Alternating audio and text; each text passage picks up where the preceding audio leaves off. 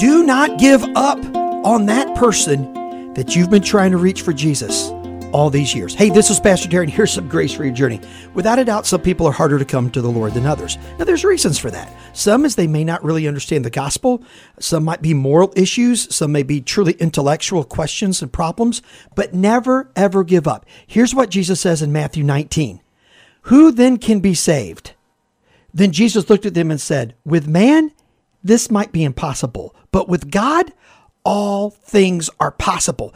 That person you think is far gone can be reached. Love them, keep living Jesus out in front of them, and God's going to give you unbelievable grace for this part of the journey.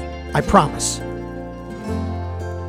Thank you so much for listening to this edition of the Grace for Your Journey podcast. I pray that it has been a blessing and an encouragement to you. Pass it around if you think it would help somebody, and we look forward to you dropping by again for another episode of the Grace for Your Journey podcast.